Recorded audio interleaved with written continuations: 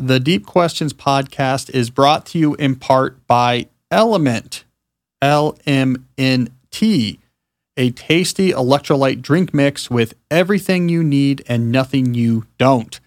That means lots of salt, but no sugar. Now, I am a big Element fan. I drink Element because I get dehydrated. Why do I get dehydrated? Because I talk for a living and live, to quote Leslie Knope from Parks and Rec, in a stupid swamp town.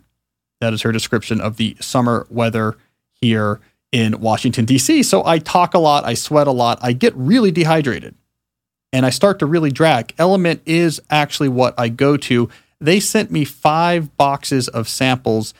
I went through every single one of those samples and am ordering more. So I can tell you from experience that Element actually does work, and the fact that it has none of the junk, none of the sugar in it, makes you feel good about using it. So I suggest you try Element too. Maybe take a look at their brand new flavor, watermelon salt, which I have tried, and it's delicious. Of course, this is all totally risk-free. If you don't like it, you can just share it with a salty friend, and Element will give you your money back. No questions asked. So to find out more about Element and to get some watermelon salt electrolyte mix today, go to drinkelement.com. That's drinklmnt.com.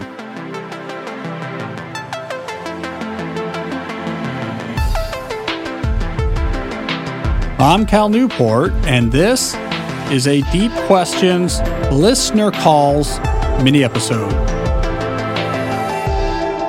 Now, I'm broadcasting from what was, as recently as an hour ago, the newly completed Deep Questions broadcast studio. As of last night, we had finally finished getting in the studio lights. We now have 2 cameras, so we can have 2 people in here, and I can switch in real time my Blackmagic ATM switcher back and forth between the cameras. We can have interviews and see the interviews. I can film my questions with appropriate lighting, and I've got the key and the fill and the hair light, and it's all set up. And we're all ready to go. Recorded my first questions that we're going to post online for people to watch. And so I was excited to say that, yes, this is the first podcast from the newly completed studio. But then when recording Monday's episode, which I just finished about 20 minutes ago, lightning hit, and the audio processor for my main mic began humming wildly. I'm now recording this on my secondary mic, so now I might have to order another one of these DBX286 audio processors. I might have fried it. Lesson learned, have not only a surge protector, but really a more serious power conditioner. So I had for a little bit a completed studio. Now it is incomplete once again, but it'll be up and running soon. And so I look forward to actually getting you more videos of me talking and more videos of me talking to other people. All right, well, we got a good listener questions, listener calls mini episode ahead of us. I'm going to stop calling these mini episodes because I'm cutting down the length of the main episode so they'll be equal length. Let's just call it a listener calls episode. I have 2 pairs here. So of the 5 questions, 2 of them are going to come in pairs where it's looking at the same general issue from different angles. So we have a nice little dialectical approach here to getting to wisdom, a little bit of Socratic podcasting happening. So that'll be cool. So I'll do 1 question off the bat that's unrelated to the other ones, and then we'll do a couple question pairs so that we can really go deep on some of these deep questions. And we'll get started with a question about my home office. Hello Cal, my name is Hesham and I'm a student who has been a big fan of your work for many years now. In previous podcast episodes, you've provided thorough advice on designing home offices that are highly conducive to deep work. However, I'm curious, what's your home office like? Can you provide us a mental image? Personally, I'm interested in what computers you use and the general layout of the area. A mental image would be fantastic. Thanks in advance and keep up the great work. Well, this is a fair question, and one that's actually a little tricky to answer because it is changing and will continue to change over time. So my original home office was in my house here in Tacoma Park, and one of the reasons why we liked this house is that it had this great, I guess we can call it a study. It's a big room on the first floor of the house that's all of the walls are windows, and it's tall ceilinged with really cool molding, and it has a fireplace in it. And what we did there originally is we had a couch in front of the fireplace, and then on one side of the couch, we had essentially a game table. And on the other side, we have my bookcases with my books. And I built this custom-built library-style table like you would see at a university. And it was next to the bookcases and up against the windows overlooking the street from up high a little bit because our house is on a hill. And I had some library-style brass lamps on there. That was my home office till recently. Critically, no computers. We have a household office in an alcove at the top of our stairs where we have a modern IKEA desk and our laptops are there. We have an iMac that's kind of old and doesn't really work anymore, but it's still there because, laziness.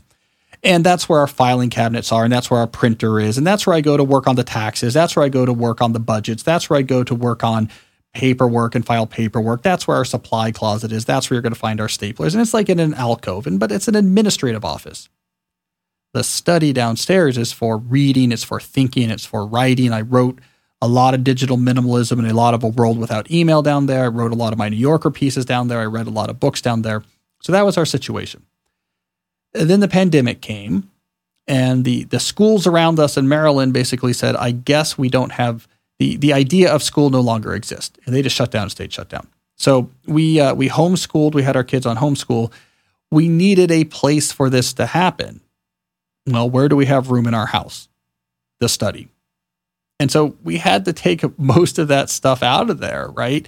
The couch went to my brother-in-law. The table we kept in there. The nice carpet we got out of there because we thought the kids would ruin it. We brought in school supply type stuff, sort of some cheap IKEA low bookcases with globes on it and school supplies, and posters went up on the walls, and it became a school. And no longer my home office. All right, so once that happened, I needed another alternative.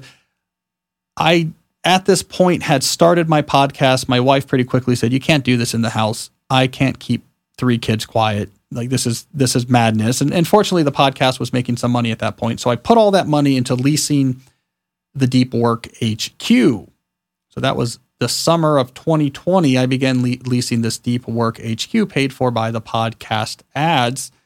Here's the quick rundown on the layout of this HQ. It's 3 offices and a bathroom. So it's an office suite.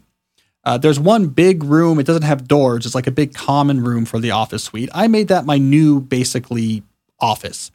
I brought in the rug for my study at home. It's a big area rug, a sort of 1940s Afghanistan rug. It's really cool.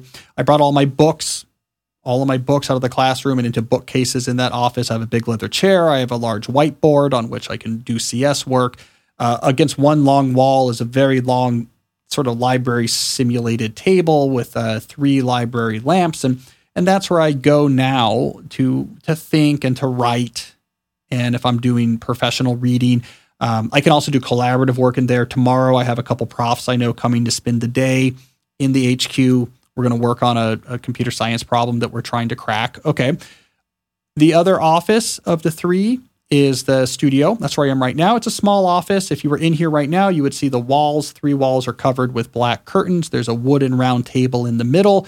On that round table are 2 mics. Next to the round table are 2 cameras hanging off stands to film the guest. And over to the side of the table is a computer screen and a bunch of mixing boards and sound processors. And I come here obviously just to record this podcast, but I do interviews from here. In the past couple of weeks, I've done Good Morning America from in here. I've done Christina Amanpour's show from in here. I've done countless paid lectures from in here. So it gets a lot of use. There's a lot of time I have to be on mic or on screen. And so it's been really nice to have a professional studio. And then the other office, it's a storage room right now. But my older sons and I are in the process of transforming it into a maker lab.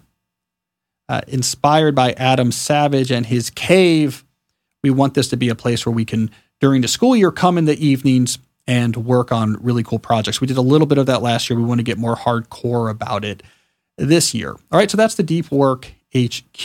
But I want to say a lot of my work happens also not in a set indoor office environment. I still do probably 50+% of my writing outside. I'll sit on my front porch. I'll sit on my back porch.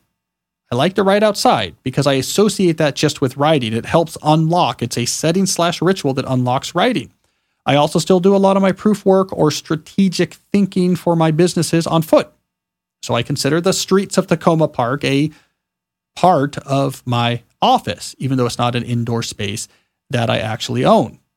So these are all the different places that I work. In terms of computers, we own a lot of computers, but I use very few. I have a laptop I use for my writing and almost everything I do. I have a big iMac here in the studio, but that's just for running the streaming and recording the podcast and using OBS to mix video signals with audio signals for live streaming talks and all that sort of technological nonsense. It's just used for that. And then at our house, my wife has a laptop. We have an old iMac that basically doesn't work, so it's just expensive decorations. And then we have a few old depreciated laptops that sort of lurk around, one of which I turned into a Minecraft server, for example. So that's what's going on with my various workspaces. Quick note on the future. Now that our kids have a school again that they can go to, the idea of school seems to exist once again. The study is no longer a classroom, hooray. And we're actually taking advantage of the fact that we emptied it all out for the school to do some renovation. So we're building in bookcases, really cool built-in bookcases on one side. We're having a new custom library table built to be in the middle of all those bookcases. We're bringing back the couch and the rugs. We're getting a better game table. We're basically upgrading that study. And my plan is going forward is going to be the study is for writing and reading. That's where I work on my New Yorker articles. It's where I work on books. It's where I read interesting books. That's what the study is going to be for. And the Deep Work HQ library is going to be for computer science. I come there with my whiteboards, and maybe when I move all my books back to my house, I will reclaim that space in the Deep Work HQ to bring in even more whiteboards. And I just want to start associating that library with working on proofs, working on papers, having colleagues come and work with me. And so then the HQ will be about computer science at home and recording my podcast. We'll see how that goes. But look, as someone who makes a living off of ideas, that's what I do. I produce ideas and I sell ideas and get paid to do ideas. I take all of these environmental things very seriously. All right, that's probably more than anyone ever needs to know about my office work setup. So let's do a pair of questions now about the topic of working while physically tired. Hi, Cal. My name is Amy. I am a graduate student studying dance. My days are occupied with a mix of activities such as academic reading and writing, teaching courses, hours of physically dancing, as well as creating and rehearsing dances. Due to scheduling constraints, I have to complete most of my knowledge work in the evenings after becoming physically tired from dance activity, which makes it difficult for me to focus on my reading and writing tasks required for my thesis study. My question is, do you suggest a specific deep work ritual for recouping from physical exhaustion, or do you have any suggestions for improving focus when the body is tired? Thank you. Well, this is a good question.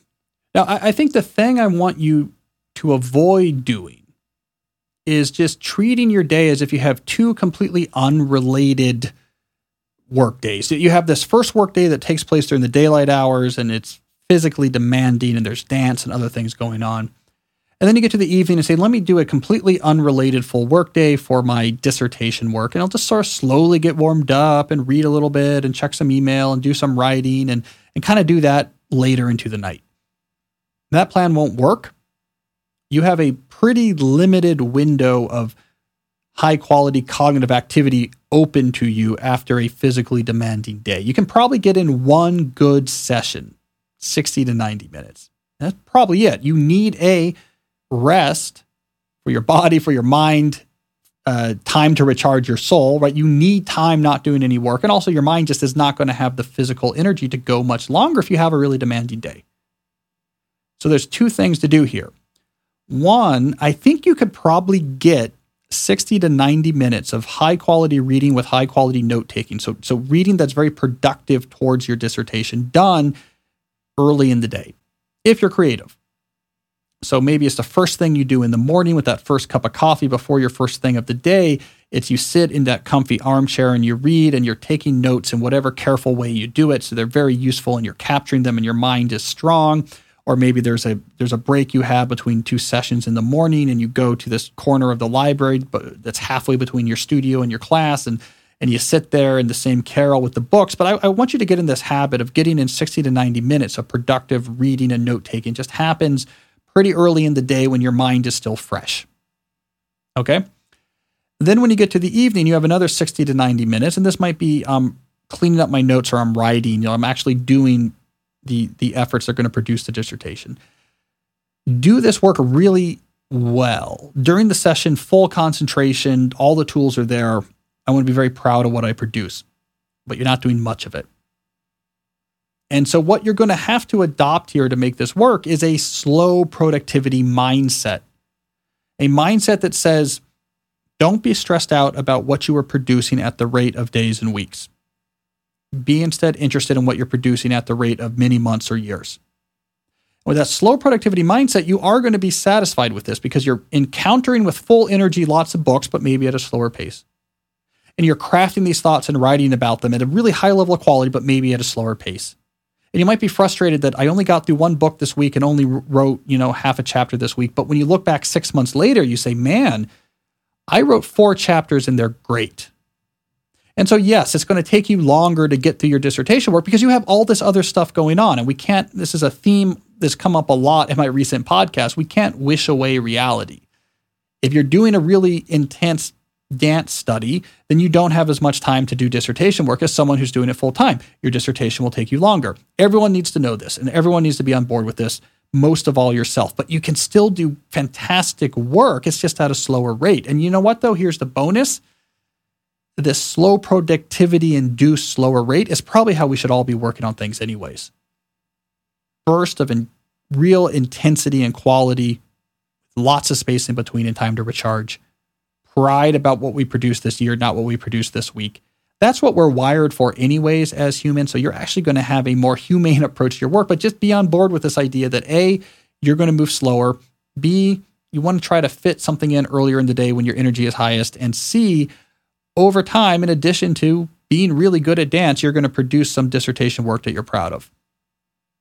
All right, let's do a related question here. This is also about trying to squeeze out that work when you're really low on energy.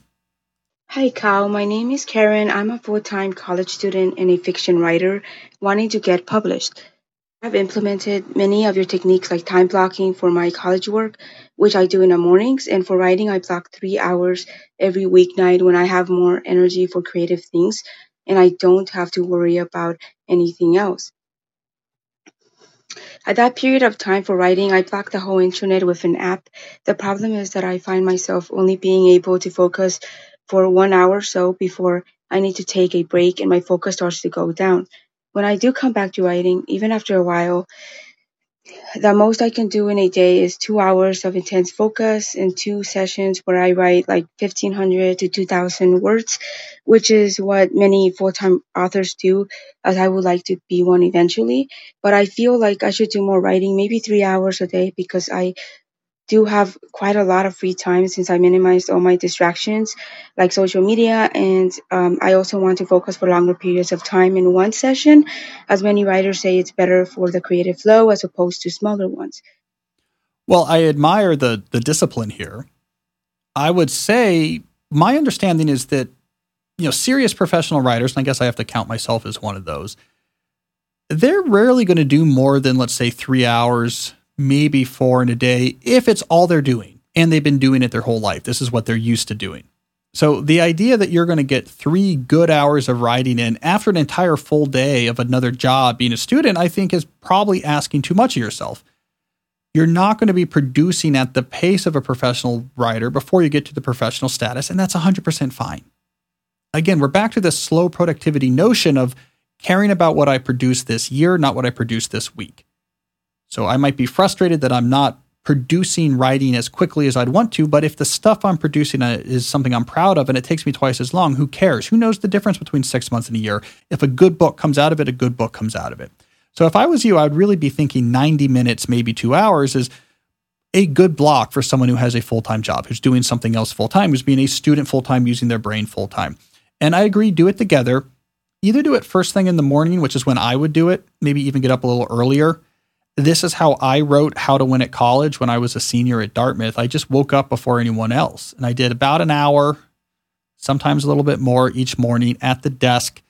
I can still envision the desk next to the bed in the house I was sharing with some roommates. I have a really clear image of that. The radiator would shake and hiss out water. Very cold in New Hampshire, and the radiators were very old.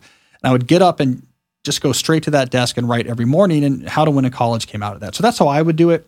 If you prefer to do it at the end of the day, do it at the end of the day, but I would get there, get it done, maybe have a location you go to, maybe a little bit of a recharge ritual. I mean, to me, I don't know. The idea of trying to do writing at the end of the day, I do it sometimes, but it's hard.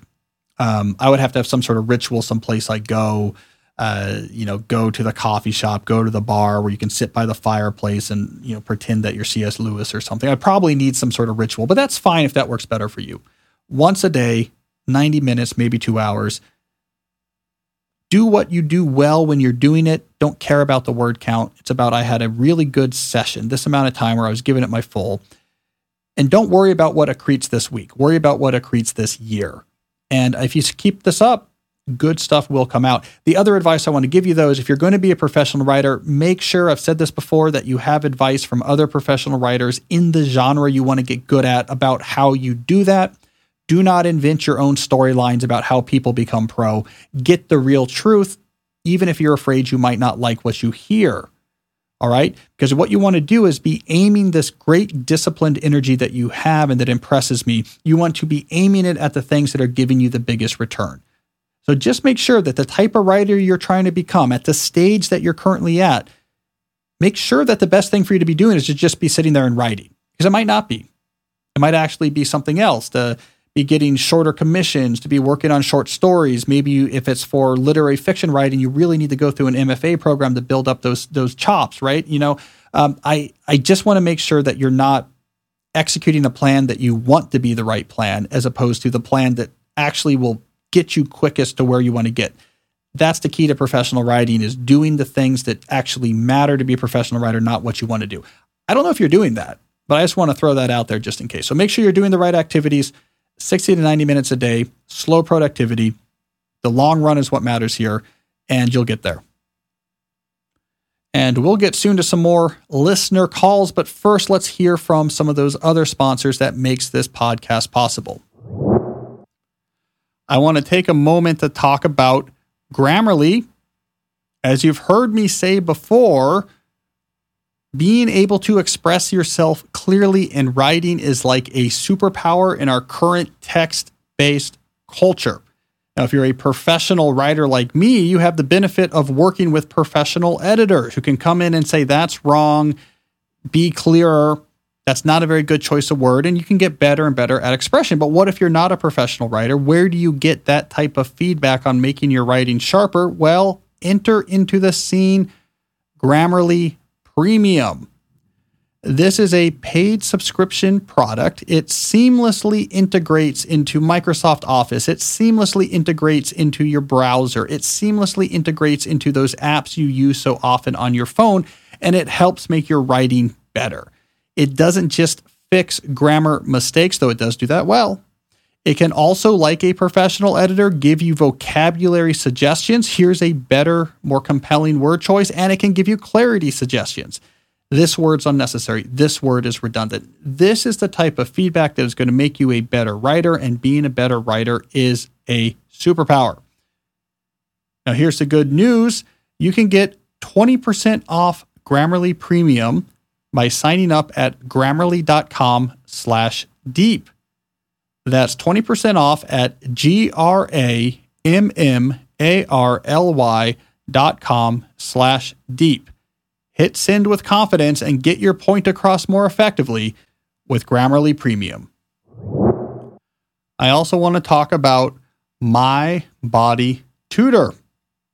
Now, if you're like a lot of people, you may have gained some pounds during the pandemic, and this may be on your mind as you come closer to that office opening. I got back to work just this week. I'm back on campus. I'm teaching classes. I'm in front of students. I'm in front of my colleagues. So it's certainly on my mind. So you might be saying, how do I get back to my fighting weight?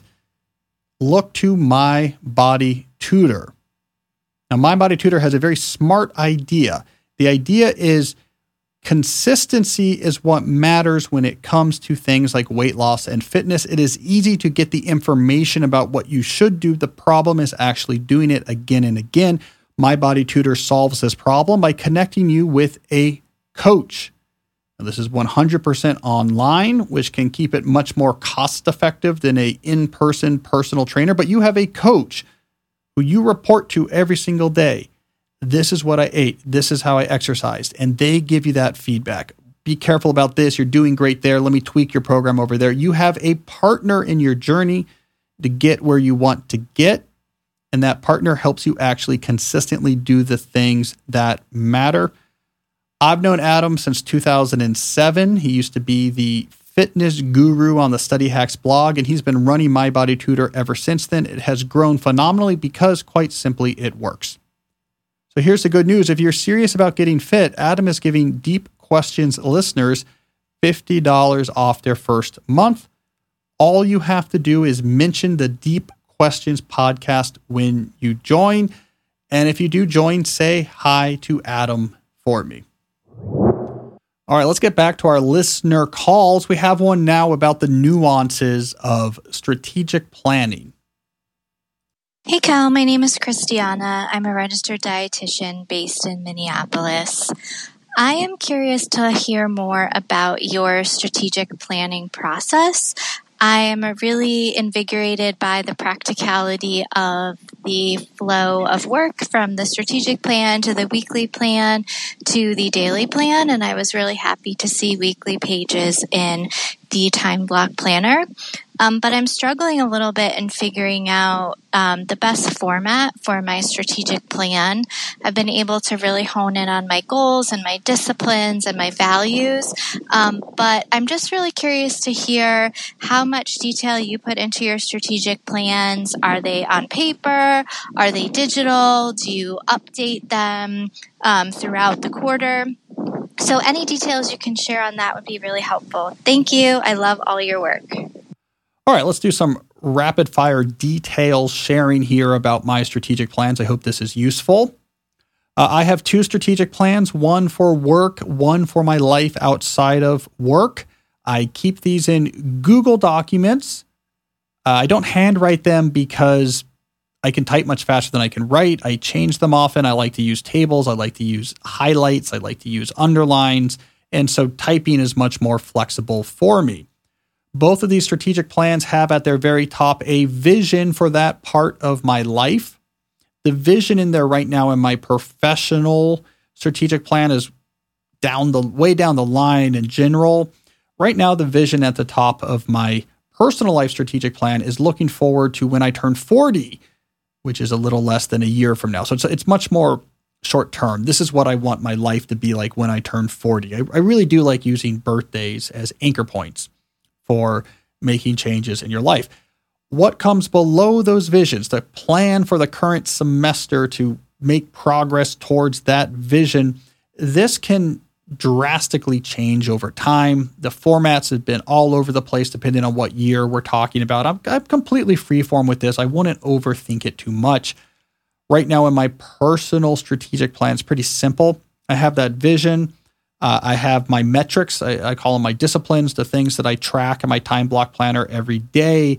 And then I'd have to look at it now. And then there's a plan below it. I don't remember what I call it. I don't have it in front of me here, but then I have a plan for some things I'm focusing on right now in my personal life and some heuristics, etc.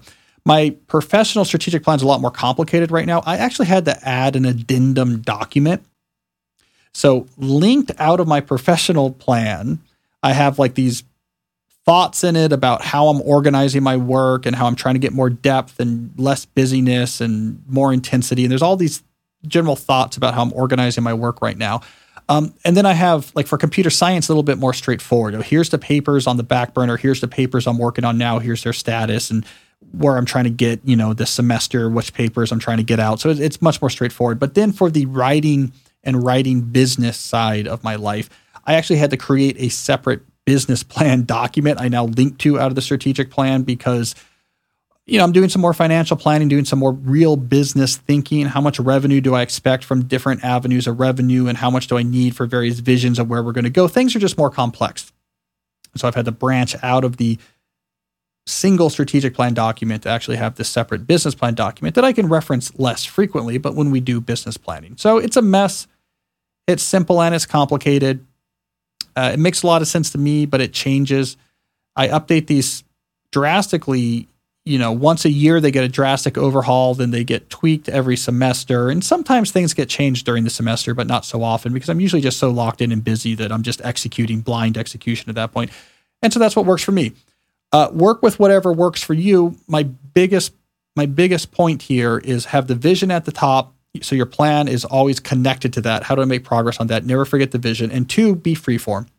Whatever works for you this semester or this quarter, go with it. Okay. And if next year it's something completely different, go with that. And if you want to have a radical plan, okay, before I turn 38, I want to completely up in my life, and you have all these thoughts on it and all these steps, that's great. And if your plan becomes really large, then your plan becomes really large, okay? And then if the next year is really short, then it's really short. Don't worry about it. What you need is the discipline of having the plan, checking the plan, connecting actions to divisions, and having it be the foundation of your planning chain. All right, that's a good question. Here's another. We'll do one more question here, and this one is related. Hello, Cal. This is Martin again with another question for you. You talk a lot about the semester plan and the weekly plan and daily plans and whatnot. And one of the things I have the hardest time really implementing in my own life is the transformation from the semester plan to the weekly plan. It's like I have a CEO who makes a strategy in terms of the semester plan, and then I have the ground troops who really doesn't understand what they should do with this plan. Well, you might have a nice strategy, Mr. CEO, but how are we to do this in practice? I like this question. And first, let me just apologize to the new listener about the varied terminology I have introduced for the same thing. So in this question, we're referring to semester plans. In the last question, we referred to strategic plans. These are the same things, okay? So let's just get that out there. It's my fault for introducing multiple terminology for the same thing. There's 2 points I would focus on when trying to deal with strengthening of the chain connection between your strategic plan and your weekly plan, because it's a crucial connection. If you're not putting the strategic plan here, the semester plan here into action, it has no purpose. So this is a crucial connection. Okay, so if you're having trouble with this, if your ground troops are ignoring the strategic plan CEO, there's 2 things to look at. One is nuts and bolts. How do you actually take a strategic plan and put it into action in a given week? I've talked about this some in recent episodes. At least I have a memory of doing that, but just as a quick reminder, when building a weekly plan, and you have your strategic plan open right there, there's a few different things that can go into that weekly plan. One of the things that goes into it is actually identifying the big things you want to make progress on and figuring out when you're going to do it. So you're looking at your calendar, you have meetings, you have Zoom, you got to go to the dentist, here's your free time. You're looking at deadlines, which might be on the calendar. Oh, I got to get this report done. It's due at the end of the week. Oh, I got to do my estimated taxes on Wednesday. They're due at the end of the week. And these you're figuring out because you're seeing deadlines on your calendar. And so when am I going to do those? And find time for them, block it off on your calendar. Here's tax time, here's writing time. And then you look at your strategic plan. You say, here's the thing I'm trying to make progress on according to my strategic plan. How much time do I have this week? Okay, if I'm careful and I use the slow start on Monday and I cancel this coffee on Wednesday afternoon, which will give me a 3-hour block, I can make progress on one of these things I pointed out in my strategic plan that I'm trying to finish this semester. Let me get that on my calendar too. Right? So blocking off time on your calendar for the big things, where these big things come from your calendar, but they also come from your strategic plan. That's one of the things that happens in this weekly planning process that connects you to your plan. The other 2 things that happen is you pull out particular tasks that you want to make sure gets done and sort of built out that highlighted task list. You can insert into that task list things that come out of the strategic plan, right? So maybe your strategic plan, like mine has recently, has to do with where my studio needs to get this semester, because I have this vision of where I need to be with my podcast by mid-fall. Seeing that goal in my semester strategic plan might lead me for this week to say, okay, here's 3 or 4 to-dos I want to add to that highlighted to-do list I've just come up with. I need to buy a new sound processor because mine got hit by lightning. I need to get the wires set up for my cameras, etc. So that's another place where you can connect to your vision from the semester plan.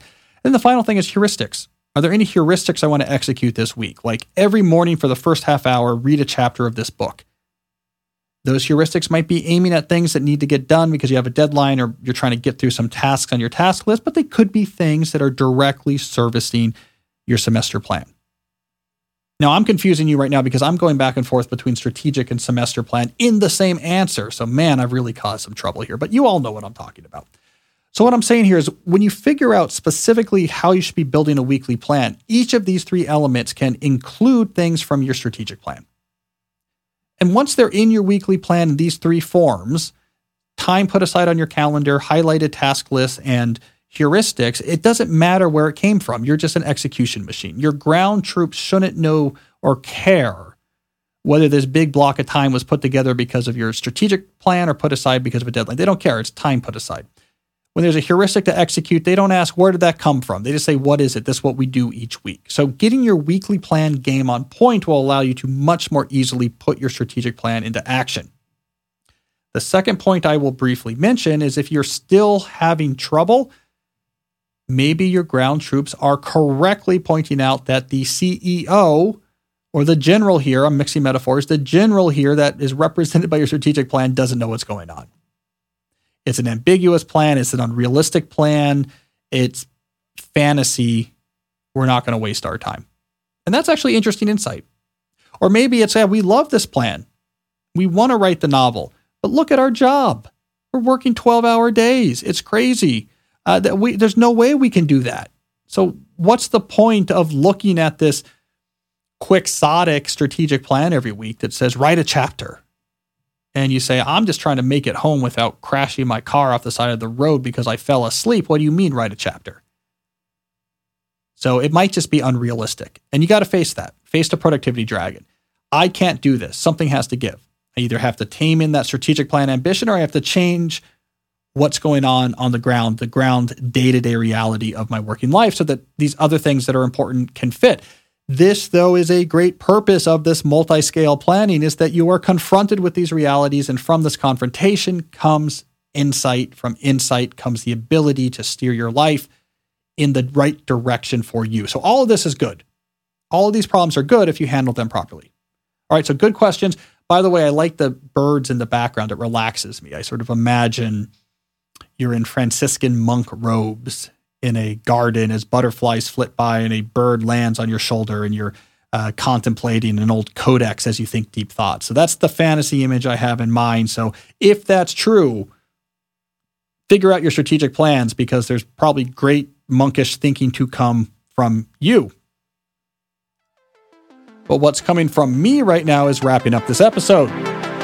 So go to calnewport.com/podcast to find out how you can submit your own questions, your own listener call questions. And I will be back on Monday with the next regular episode of the Deep Questions podcast. And until then, as always, stay deep.